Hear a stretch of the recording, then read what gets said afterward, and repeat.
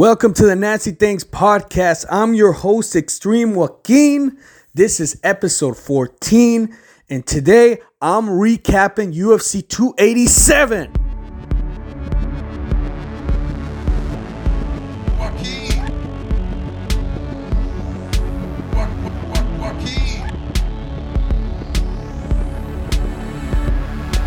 Why didn't you lead with that, man?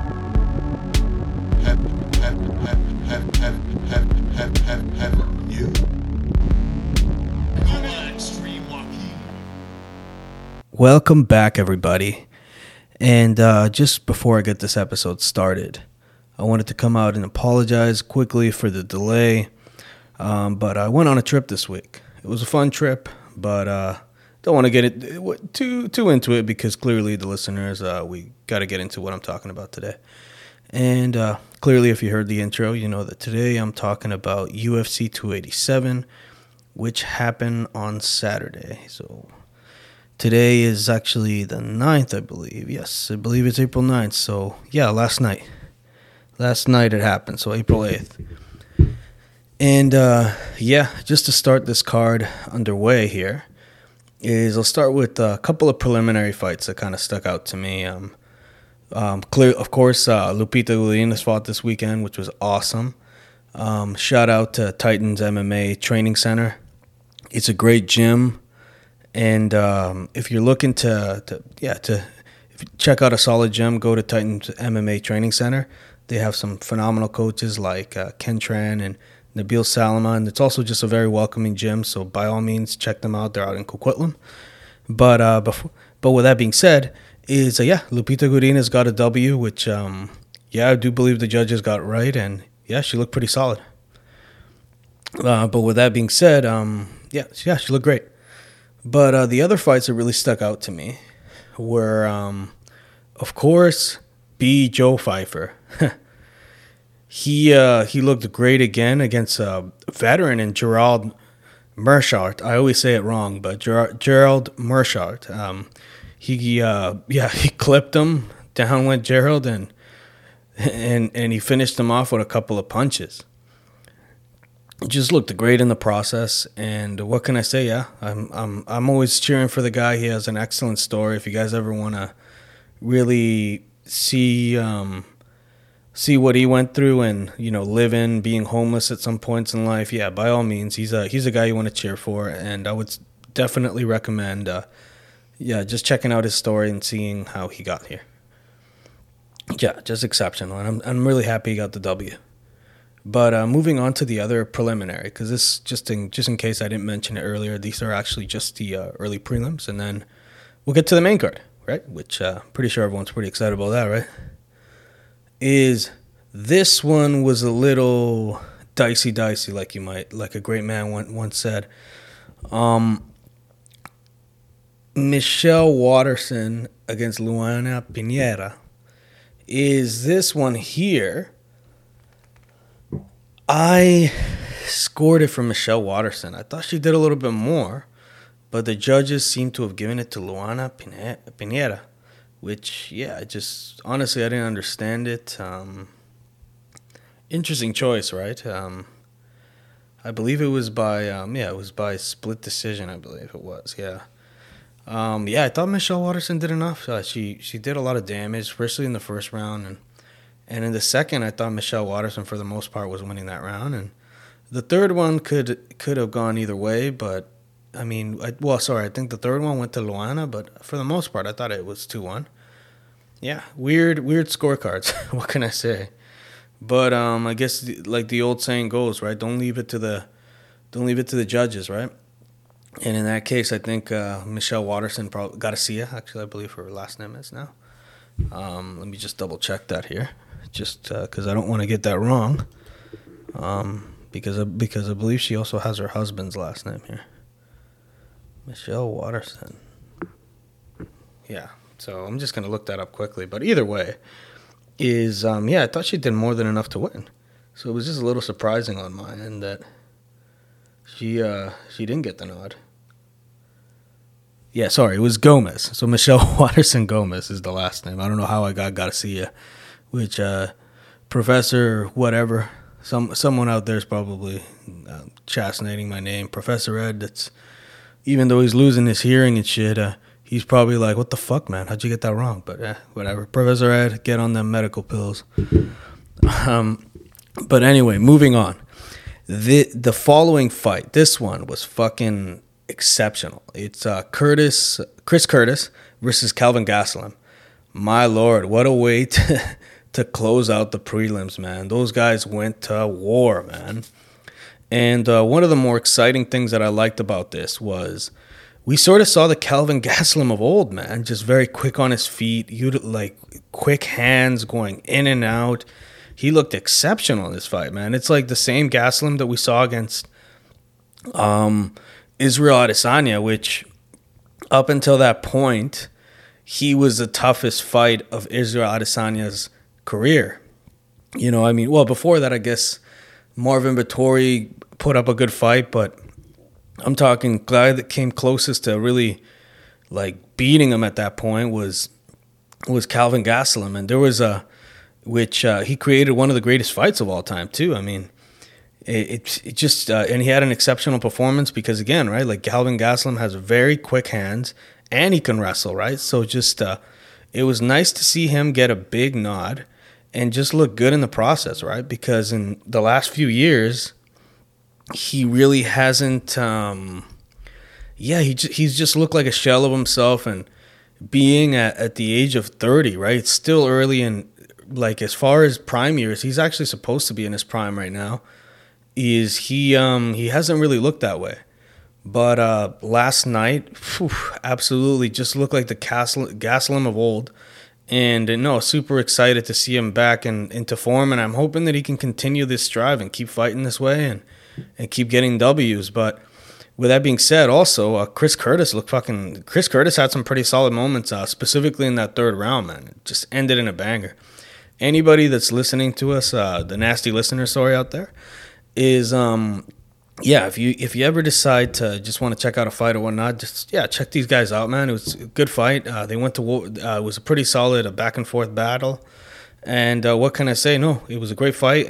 Decision win for Calvin Gastelum, and I look forward to more Calvin Gastelum, and hopefully he fights the same way the rest of the time on, right? Like just like he used to fight, because I was missing that. What can I say? But man, shout out to Calvin Gastelum. Happy that you're back to looking this like the Gastelum of old. So shout out to Gastelum. Great W. Now, ladies and gentlemen, we're moving on to none other than the main card, and this one right here. Yeah, just like the prelims. The prelims fucking they were great. But I got to say the main card was pretty damn good too, right? Just to open the card is none other than Raul Rosas Jr. against Cristiano Rodriguez, not Ronaldo. So all the football nasty fans over there, my apologies. Cristiano Ronaldo did not do MMA last night. So anyway, going on. Is Raul Rosas Jr. versus Christian Rodriguez. Again, so it's funny because, I think Raul Rosas Jr. is still a very young fighter, right? He's 18 years old, and I believe he just turned 18, but I'm just going to double check that real quickly. But either way, so fighting Cristiano Rodriguez, who is 22, I believe, and he looked good in the first round, but the issue that I had is just, his pacing was not the finest. And Cristiano Rodriguez is actually 27. But he basically went in there sprinting just to eliminate him with no respect or no regard for his opponent. So because of that, it played a major, major factor in the end. Because he kind of so he's 18 and he's gonna turn let's see here, sorry, I'm just gonna double check that here. Yeah, so he'll be turning 19 this year, right? So just very unfortunate, but On one note, on the positive side of things, right? So he basically, anyway. So getting back to the wording that I was saying before, is in the first round he basically tried to blitz through Rodriguez, right? It didn't work out for him. So in lifetime and in the moment, I remember being like, shit, okay, so is he going to have that same pace and intensity in the second round? Because he used up a lot of energy going for takedowns and consistently. He got a few of them. He got into dominant positions. He got his back at a couple of times in the fight, but he just couldn't get the finish at the end. So unfortunately, that seemed like that was one of the causes of him not getting the nod, because Christian Rodriguez, having more experience and being a little bit, I would say a little more mature also, took advantage of that and just, beat up on Raul Rosas for like a couple of rounds. The other things to come to note is his striking didn't fully seem there for, because if you make it to the big leagues like the UFC, at this point you have to be extremely complete. And just in those areas, I think he needed a lot of work.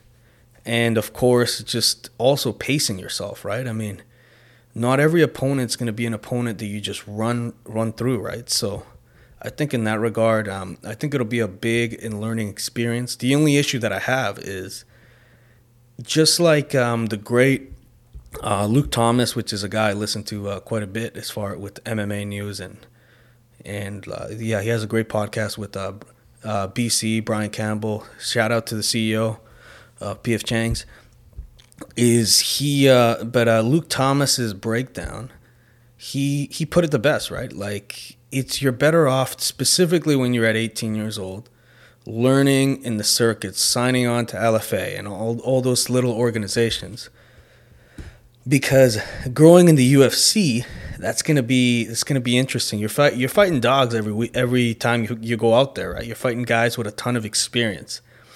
So I still believe that there's gonna be a pretty decent ceiling as far for Raul Rosas Jr. Just because, again, he's 18 years old, man.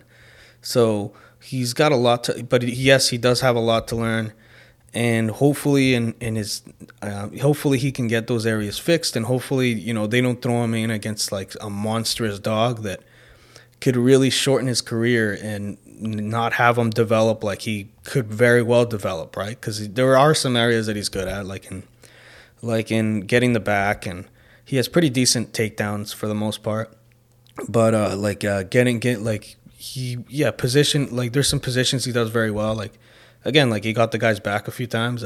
He wasn't able to get the submission, but he looked solid in the process. So, yeah, I think there's a long learning curve for Raul Rosas Jr. But he's 18, turning 19 this year, and like I said, it'll be an interesting road, man.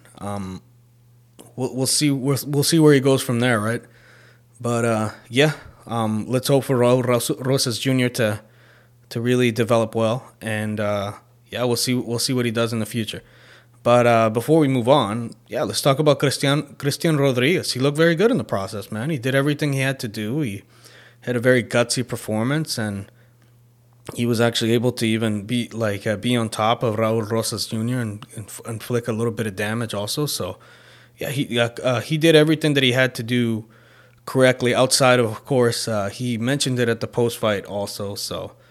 He did miss weight by a pound, but outside of that, he did everything that he needed to do to get the win, and here we are, right? He got the W over Raul Rosas Jr. So, let's hope for Christian Rodriguez to also have a phenomenal career moving forward, and keep improving, and we'll keep following you. But anyway, with that being said, let's move on to the second part of the main card, which this one I was actually pretty excited about leading. Moving forward, right, is Kevin Holland against Santiago Ponzinibbio. So, as you know, Kevin Holland's a little bit of a wild card. He likes to talk to you while you're fighting, and but at times I feel he gets a little too into the talking side of things, and then he gets distracted and he's having a little bit too much fun out there. But in this case, yeah, I think Kevin Holland looked pretty sharp. Santiago Ponzinibbio actually didn't look too bad either, which is the unfortunate part about Santiago Ponzinibbio is I always go back to that period in time before he got that injury where he was just beating down guys. I remember he gave Gunnar Nelson a beatdown, he gave Neil Magny a beatdown, and then after that he got the injury, and realistically he just hasn't been the same since then. So it's just, again, very unfortunate.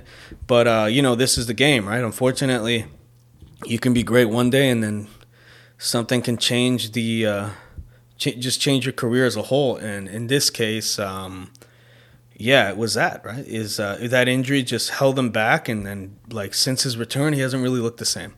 But anyway, moving on. Just a phenomenal fight. I think Kevin Holland looked pretty damn good in the process. Landed a couple of right hands. In the first round, he ended up dropping him with a slapping motion punch, like a ground and pound style punch to the side of his head when Ponzinibbio had his leg, which was wild. And then we went on to the second round. And over there, again, Kevin Holland, I thought, was pretty ahead at this point, right? It was he won the first round. The one thing that I'll give Santiago Ponzinibbio credit for is that he was landing them leg kicks, man. He was not letting him go with them leg kicks, man. He was going ham on them leg kicks, if I'm going to be completely honest. And in between, you can even see Kevin Holland acknowledging those leg kicks, right? So he was doing some good things, right? But the round ends, and again, I had Kevin Holland. I had him up 2-0 over Ponzinibbio. And third round goes in. Ponzinibbio goes back to the leg kicks, and Kevin Holland still sort of using his reach. Finally connects in a pretty awesome exchange. Lands a really solid punch at Ponzinibbio there. Down goes Ponzinibbio head first to the canvas, and at that point, Dan Miragliotta did what he had to do. I think Kevin Holland landed a couple of extra shots, and finished Ponzinibbio off, which funny enough is Kevin Holland rushed over across the cage and spoke to the president of the UFC, Dana White, and Donald Trump was actually there. So to any of you MAGA hat wearing motherfuckers, your boy was there. Whatchamacallit, and he actually acknowledged and said, "This guy ate my fucking legs. My fucking legs hurt." And then at the press conference, he had a nice little speech talking about that. He's just like, "I'm not gonna be able to wear my new Nikes because of fucking Ponzinibbio and his leg kicks. My feet are hurting." So it was cool. It was cool to see that. Just Kevin, and then he made a call out to the BMF himself, Gamebred Masvidal. And actually asked him, and beforehand, we got to fight, blah, blah, blah. And don't retire tonight once you lose or whatever. He said some shit like that. But we'll get into that later on. And called out the BMF. And I thought Kevin Holland looked good. And I look forward to seeing more of his fights moving forward. Maybe put him against, let's see here, actually. Let's see, who would I like to see Kevin Holland against? There's a couple of strikers I wouldn't mind seeing him fight. Just thought of that right now because, again, I like watching Kevin Holland quite a bit, actually. Kevin Holland's a fun guy to watch. So, he looked exceptional. His right hand was good, and he connected with that quite a bit. So it was, like I said, it was a fun fight. And you know what? Yeah, so do Kevin Holland against Jeff Neal. That would be a fucking banger.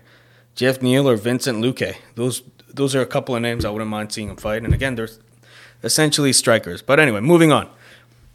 So this fight caught me by surprise.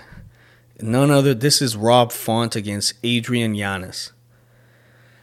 Wow.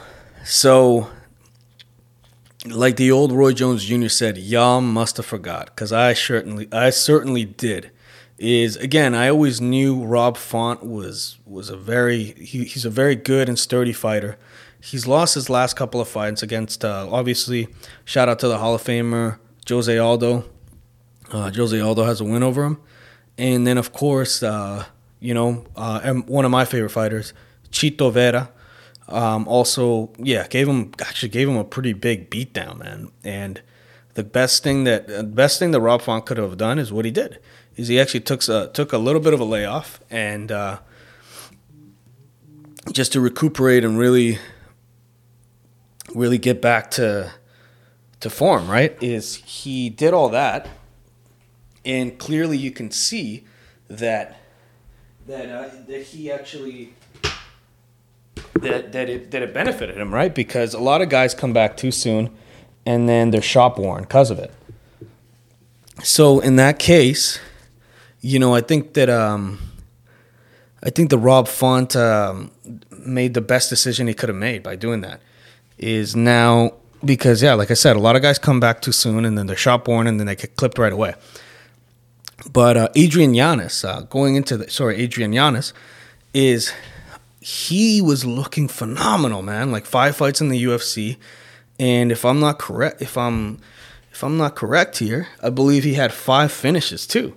So, and just his boxing looked phenomenal, and just sharp, and his overall striking just looked great. So, so I came into the fight, and I'm not gonna deny it here.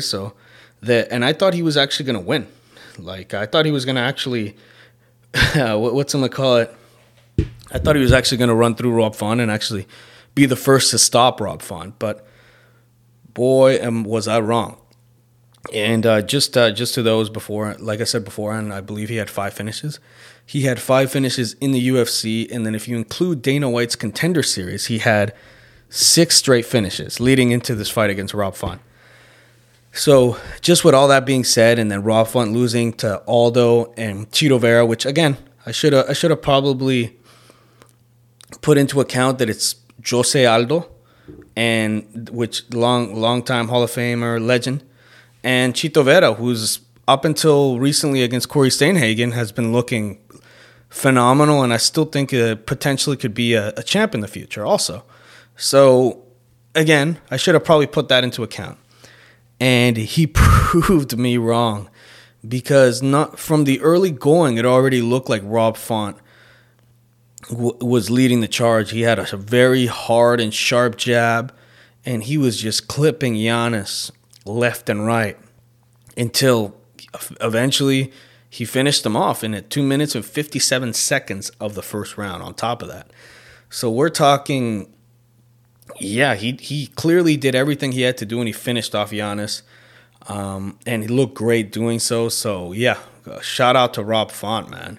But on another note, talking to Adrian Yanez is good thing about Giannis is he can go back to the drawing board and, just fix a couple of flaws in his game and just get better, right? And he will.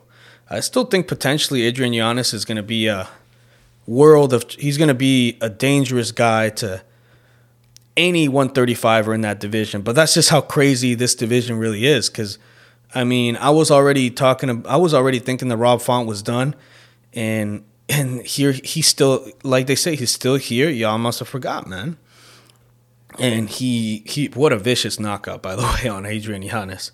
So an advice to Yanez, I hope he takes a little bit of time off, recovers properly, then comes back and just keeps doing what he's been doing before, and then just adjust a couple of areas. But, good thing is he's 29 years old, and he's still got room to grow.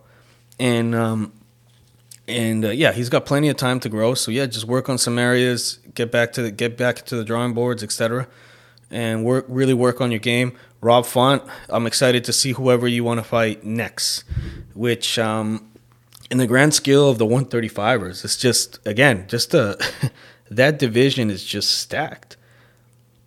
And what's I'm gonna call it? There's a ton of big names there that he could fight. I would, as far as contenders for the UFC bantamweight. So, on the top of my head, let's see who'd be a solid fight for him. Yeah, let's see here. So he lost to Marlon Vera, right? He lost to Jose Aldo, but Jose Aldo's also sort of Jose Aldo also just retired recently, so you can't really do that. So what I would probably do with Rob Font, which let's see here. There's Young Song Yadong. You know what? A good scrap would actually be him against him against Peter Yan, and a big step up for Rob Font, and a bit of a step down. Which again, I'm not shitting on Rob Font. Rob Font's a game fighter, but a bit of a step down for Peter Yan. That could be a good one. Or you can even do a fun fight against him and Christian Gutierrez, which Christian Gutierrez has been looking good as of late. So those are a couple of fights that I think that could come to mind as far as I'm concerned. And but anyway, moving on to none other than the co-main event of the evening. This one stung a bit because again, just it's Masvidal against Gilbert Burns, and as you can tell by me saying that it hurt a bit. It was clearly, I'm a big Jorge Masvidal fan, and unfortunately, yeah, he fought Gilbert Burns. There was a couple of good things that I took out of this matchup. One of them being, I really did like how Masvidal, for the most part, looked in the first round. He was landing those leg kicks left and right, and for the most part, I thought he was doing the better striking in the exchanges against Gilbert Burns. I thought he did very well in the first round, but then Gilbert Burns really went after one of the things that many of the previous fighters, for the most part, of course, outside of the Usman second fight, where I think Masvidal was waiting too much for that takedown, and well, we saw what happened there. He took him down, controlled him for the most of that round, won the second. Third round, for the most part, Masvidal was looking all right in the early parts of it. But again, I felt that Gilbert Burns just did more than enough in the second portion and just started landing the bigger shots. And here we are. Gilbert Burns wins a decision over Masvidal.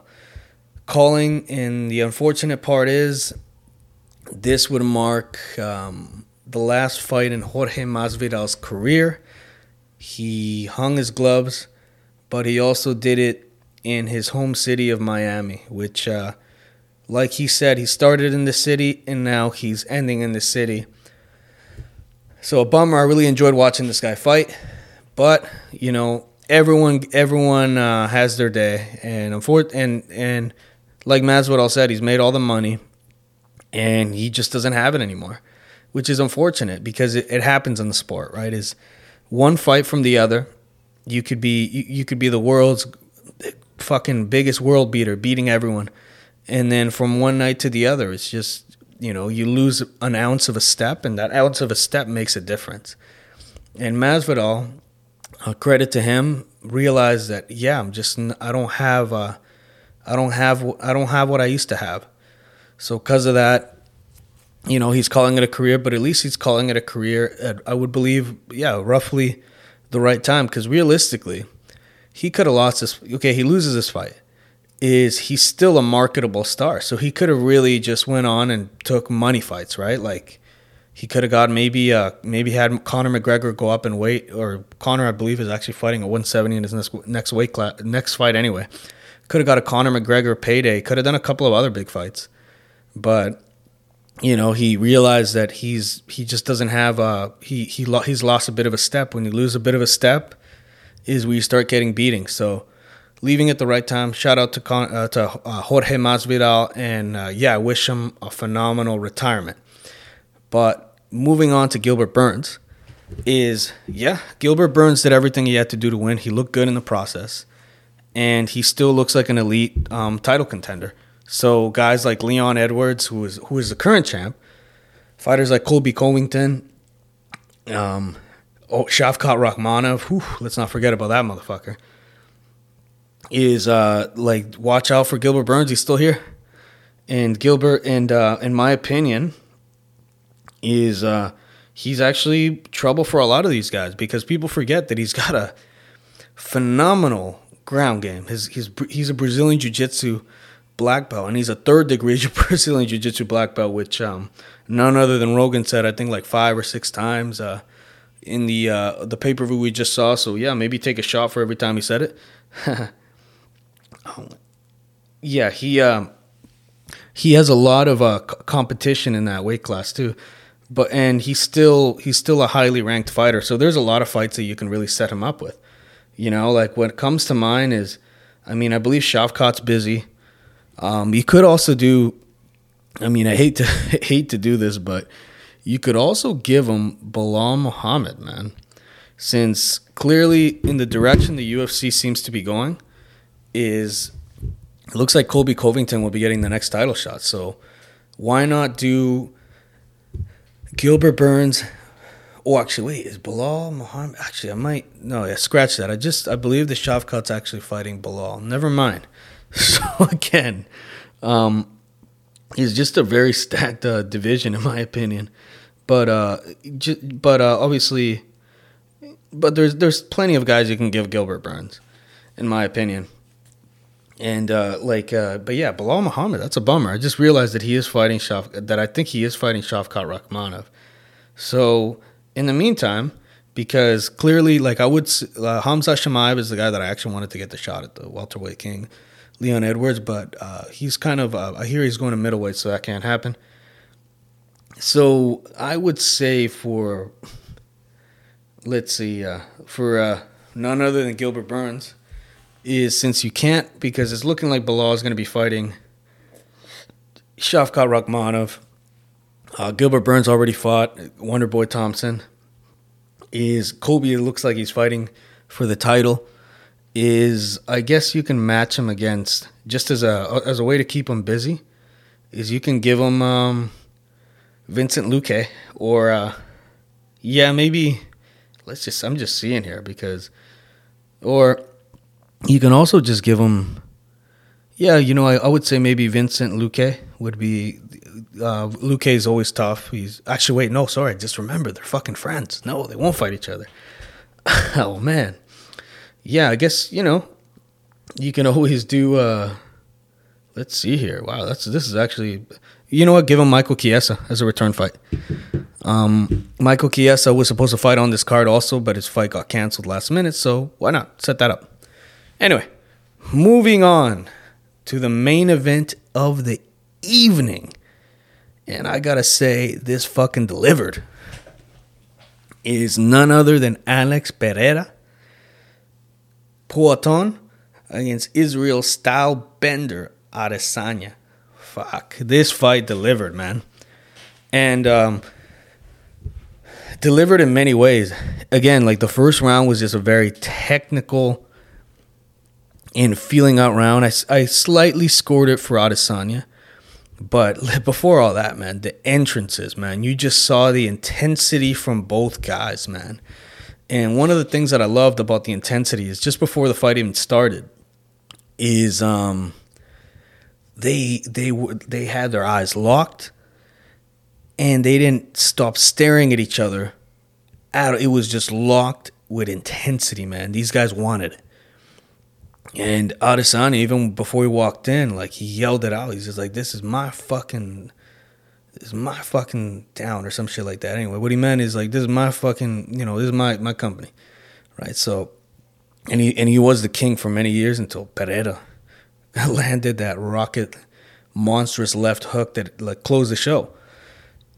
Anyway, yeah, just great walk-ins, and the intensity in both of these guys' eyes was just fucking awesome. And of course, Poatan being a very intimidating man, just barely moving and just staring. I believe the commentators were even saying, hey, they were even betting, hey, man, will he actually move? He did end up moving just to, but it was all in fun. So Israel Adesanya and Alex Pereira, very competitive, very close first round, and Adesanya, I believed, edged it by just a little bit. But again, Pereira was landing them leg kicks, man. And we saw what those leg kicks did in the first fight. Near the end, in the 5th round where Adesanya got stopped, is Adesanya even said, he's just like, it really wasn't the leg check that hurt me and had me rolling. It was the accumulation of leg kicks that really affected me at the end. And as you see in this in the fight here, is he went back to doing that, and it looked like it was doing a bit of damage. But Adesanya was switching stances, and he kept connecting with his right hand, but he went orthodox to southpaw. But either way, he had a very good first round. Now, heading into the second round, Adesanya going more on the aggressive. Like, he just wanted to put this guy's lights out. And at the moment, I remember saying to myself, like, what's he doing, man? You do not want to go into that burning kitchen and get burnt, man. Like, what the fuck are you doing? Sorry for that shitty little tidbit I said there. I just re-listened to that myself right now, and I'm just like, what the fuck? Anyway, moving on. He went into the den of the lion, and man, did he went in ham, and there was a moment where it looked like Pereira had hurt him. And at that moment, I was like, oh, shit. A repeat of the last fight, except early in the second round. But Adesanya, up against the cage, looked very composed. He's landing. He even threw a knee at one point. And then it just looked like Adesanya at that moment was just waiting. Boom. He connects with that huge right, wobbles Pereira, then connects again. Bam, down goes Pereira, out cold. And then at that moment, Dan Miragliotta comes in to separate them and save the day. And in the process, Adesanya does a little throwback to what Pereira's son did, which was with the bow and arrow, right? He aimed it and fired it at him. Adesanya does the same thing in return and fires like 10 of them in the process. And Adesanya finally gets his redemption and his revenge. And my God, was it cold. And the crazy thing about just this fight in general is that knockout was, like I said a few minutes ago, it was fucking vicious, man. And the way Pereira went out, man, it was something that I thought I'd never see, man. And just phenomenal performance by Israel Adesanya. Exceptional, I would say. And he talked about it right after, right? About how he sort of played possum in that moment, right? He really held back and just sort of let Pereira unload a little bit, which, again, it's a very dangerous game plan in a sense, right? Because, I mean, it could have really backfired, but in this case it didn't. And revenge is served cold, I guess. And that's exactly what Adesanya did. Just a remarkable fight. And also just a little bit of class at the end. That little message that Adesanya gave to all his fans and just everyone out there, man. Just go for it and do what essentially, whatever it is that you're doing out there. No matter how hard it is, work for it and get it done, man. And, I stand by that, man. Those are some wise words by Adesanya, and I respect that. And I agree, man. I mean, let's go for it, guys. And, just a remarkable performance for the most part from Adesanya. And just, it was just an exceptional fight too, man. And, Adesanya got it done. And I think that was the important thing. He got that grill off his back, man. He went in there. And on top of that, this time, it's oddly enough, is he kept talking about how he was going to end this early. And myself included, because realistically in this fight, I can, with an open heart, say that I couldn't really decide who I was going to pick. Because on one end, you had Adesanya, for the most part, he's been doing mixed martial arts a lot longer than Pereira, which is remarkable that Pereira became champ in that many fights, right? Like, it was very little amount of fights. But, I mean, he did look vicious in the process, right? Like, knocking out Sean Strickland and knocking out, forget the guy's name, but his previous opponent, he knocked him out also. So, and then before that, he won a decision, I believe. So either way, he was looking good in the process, and then he clips Adesanya. And it's just again, like going back to what I was saying before, is it was just one of those things where it was just very hard to really pick who was going to be the victor. And with Adesanya saying he was going to end them like quickly, that on its own, I was just like, nah, no way, man. I mean, what I thought is that Adesanya this time around, what I thought he was going to do is just maybe utilize a bit of the grappling, not as heavily as the previous fight, because in the previous fight, I felt that was effective, but it also sort of wore him out later on. And of course, those leg kicks, which again Pereira showed in this fight, even that those leg kicks were compromising Adesanya himself for a little bit, right? Because I just thought that what Adesanya was going to do this time around was just be essentially, he had to be perfect, and I thought if he was going to win, it was going to be by decision, and in a very perfect. Perfect, right? Like, because against Pereira, you can't make a mistake, not even for a second, because he lands one of them rocket left hooks or any of those punches for that matter. The guy hits like a truck. Then, you're looking at, that's the end. So that's one of the reasons why I said, he probably win a decision, maybe strike a little, grapple a little bit, mix it up a little bit and see where it goes from there. But boy, was I wrong. Instead, he went into the lion's den and put it on Pereira, and he came out on top. What can I say? Great game plan from Adesanya. Ended up winning his title back. I'm excited about what comes next, which, in my opinion, that's kind of tough, actually. The middleweight division, for the most part, Adesanya's kind of cleared it for the most part. Outside of the Pereira fight, which was the most, this one right here, there's not a real clear-cut contender right now, because Robert Whittaker, he's beaten twice. Marvin Vettori, he's beaten twice. Jared Cannonier, he's beaten. And then right now he just got a W over Pereira. So the division's pretty open as far as contenders go, right? Like, there's just not really anyone that sticks out. I think I read somewhere else that they'd like to see an automatic rematch for Adesanya. For Pereira, which you could do that, actually, because the division is pretty open right now. And, you look at the top guys, right? And for the most part, there's not really... he's beaten just about everyone, because Paulo Costa, he still needs a couple of wins to get back in there also on top of that. And he's beaten, of course, he's beaten... Robert Whittaker and, Cannonier and all those guys. I mean, the only guy that really comes to mind is Sean Strickland, but Sean Strickland's just coming off a win recently. And before that, he lost a decision to Jared Cannonier.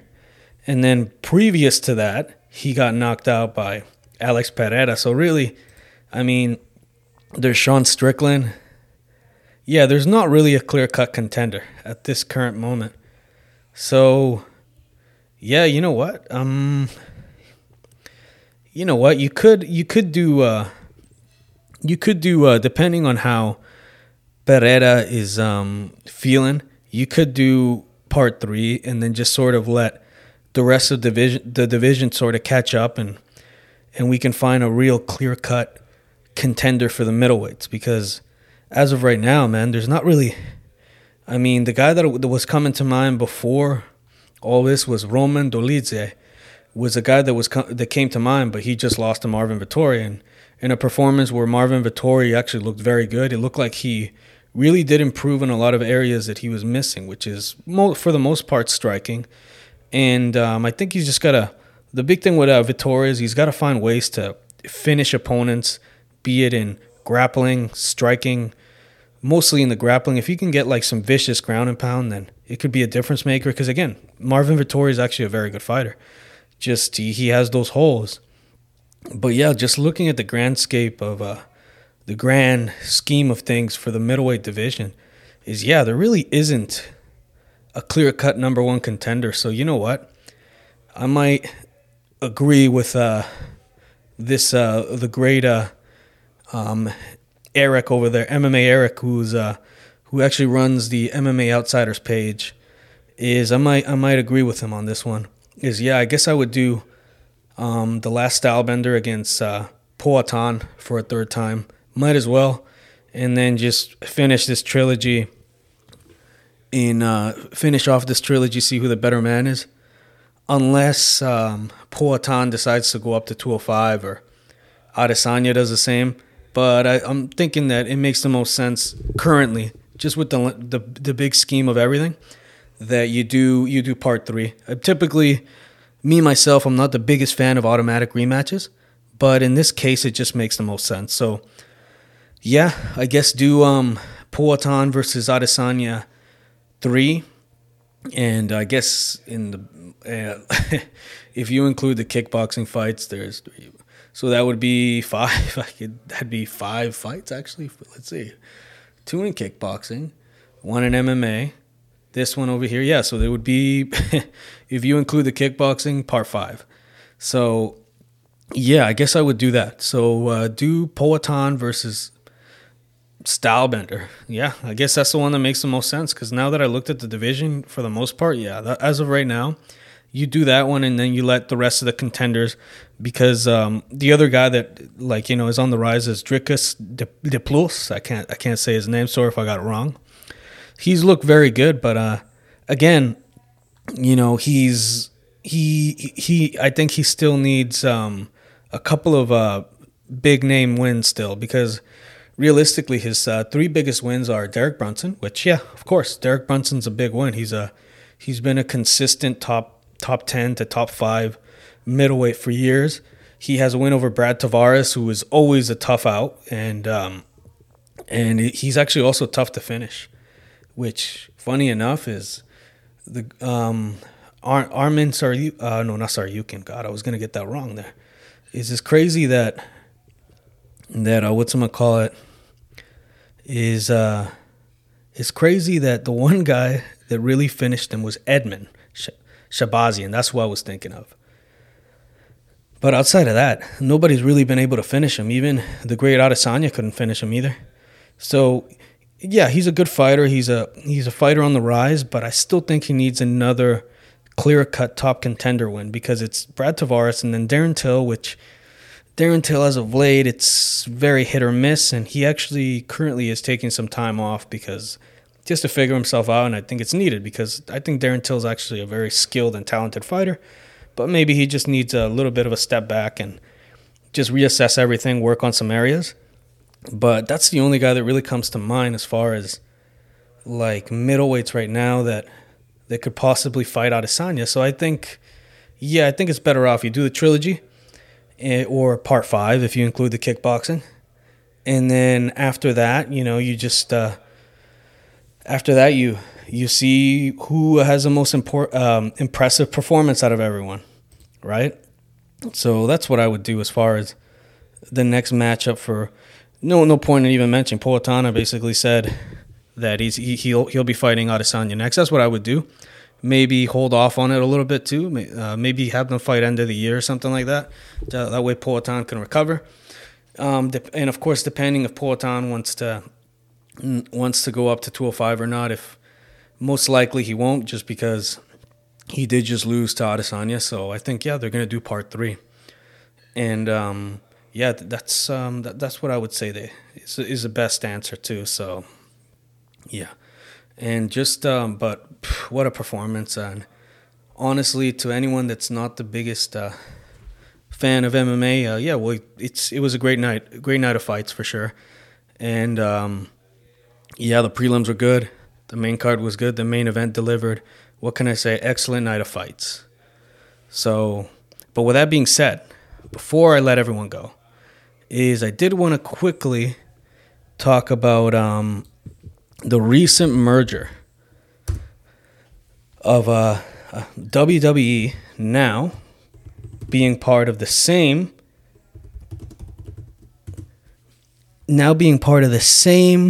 company in a sense, because of the owners.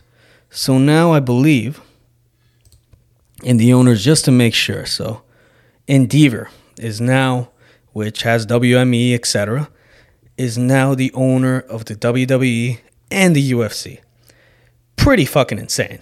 So, and on one side, I think it's kind of cool because maybe this will sort of give some of the fighters in the UFC corporation an opportunity to have a little more fun with the ring entrances because, outside of a few fighters from the past, like Tito Ortiz used to have a pretty solid, like a pro wrestling style entrance. And of course, more currently, Adesanya did have that dance he did out in, believe it was Australia. Let's look that up. But either way, like Adesanya with the walking in as the Undertaker and stuff like that, is maybe they'll be a little more lenient in the opportunity to have a little more fun with that, right? Because I think that's one of the more fun sides of combat sports is sometimes you have the like pro wrestling style entrances. Like back in boxing, I remember Nassim Hamed the Prince Hamed he used to have these fucking awesome entrances where he'd essentially come, like in one of them he came in a fucking magic carpet. So I always thought those entrances were a lot of fun. So on that note, I think that's pretty cool. On another side, it's just, it's interesting, man. I mean, they're now one-on-one, so it's insane. And maybe with that, we'll see some pro wrestlers sort of show up to events. Like, we'll see maybe the Undertaker hanging out, watching the event. Maybe we'll see crossovers, like having some MMA fighters go in and do a little bit of pro wrestling. And on another note, the thing that actually came to mind, I was thinking about this the other day, because a merger was announced this week, was one of the things that came to mind is Brock Lesnar used to compete in the UFC like quite a time ago, but he ended up leaving and going back to pro wrestling. Is now they could actually probably do some pretty easy negotiations with Brock Lesnar, because now that they're part of the same umbrella, maybe there's a possibility of Brock Lesnar coming back and doing a one and done sort of thing, right? Like, I know that John Jones has spoken in the past that he really wanted to fight Brock Lesnar because he entertains him. The idea just fascinates him, right? Because Lesnar is just a fucking monster of a man. And he also has just an incredible NCAA wrestling record. And say what you want about the guy, but he was a former UFC champ too, man. And, he was able to defend his title too against Shane Carwin. And I believe, let me see. Shane Carwin and Frank Mir. I was just remembering because he took the title from Randy Couture. So, maybe we can see a future Brock Lesnar versus John Jones fight for the UFC heavyweight title. Just, have a little fun with it. Specifically with, with everything going on in the UFC currently. Why not? So, with UFC 287 happening, whatnot, is, it would be kind of insane if somehow for UFC 300, because if you can believe it, he was part of 100 and 200. And then if they somehow sign him on for UFC 300, do Jones versus, and hopefully by the, Jones versus Brock Lesnar. Hopefully, depending, right? Because what I was trying to say, sorry for slurring my words there, ladies and gentlemen, is depending if they somehow got Francis. If they got Francis Ngannou back by then we don't know really who the heavyweight champion is, and of course other ones. But just in a theoretical world, it would be pretty crazy if they somehow brought back Brock Lesnar to fight John at heavyweight, or come to think of it, or if they just brought him back in general just to fight another heavyweight on that card, because he was featured on 100 and 200. So it'd be insane if they featured him in 300. So negotiations for Brock Lesnar could very well be done a lot easier. And I think it's just it's crazy. But it's crazy the value of it too, the price that they paid. I'll actually just throw the number out there. At $9.3 billion is how much the WWE costs. That's insane. And just wild that now Ari Emanuel is now also part of the WWE family. And we'll see what happens, man. I mean, I used to be a pretty big pro wrestling fan back in the day, but currently, if I'm going to be completely honest, I don't follow it as much as others. I know Professor Ed and his walker right now is just listening and being like, this motherfucker, right? You know, or Sonny, this is a tough one, because Professor Ed's a pretty big pro wrestling fan, specifically more so in the 90s and 80s. So he's probably listening to this one in his walker right now, plugging in that other piece of listening hardware onto his ear to be able to and maybe pressing it up a little bit just to make sure he's hearing what I'm saying right.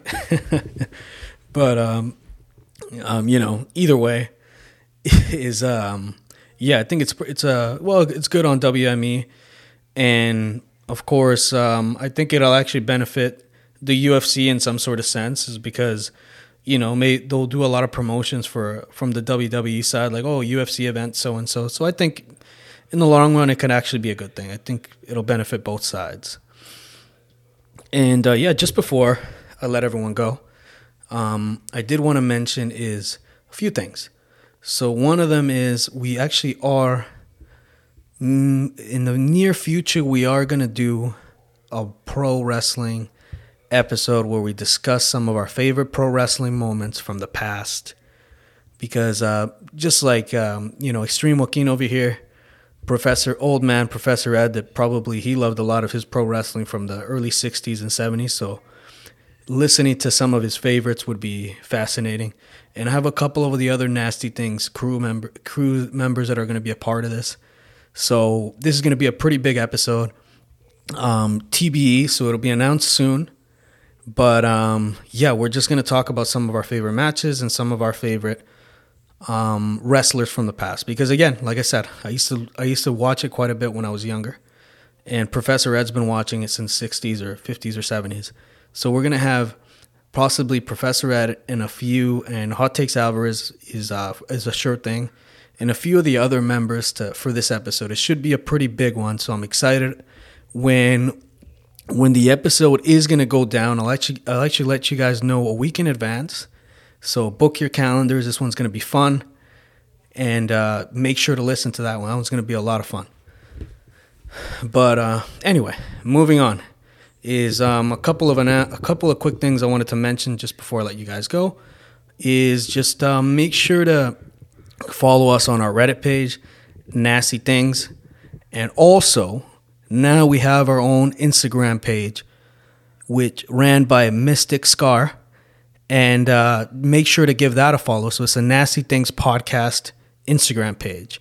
And over there, you can send DMs at any time about some of the topics you want us to talk about. But yes, it's our official Instagram page. And of course, to everyone listening to us, just make sure to check us out on anywhere that you can really find us. So Spotify, and some of the other Apple Music will be soon. But just about anywhere, we're everywhere. And just make sure to check us out there. And with that being said, stay nasty. Joaquin. Joaquin. Why didn't you lead with that, man?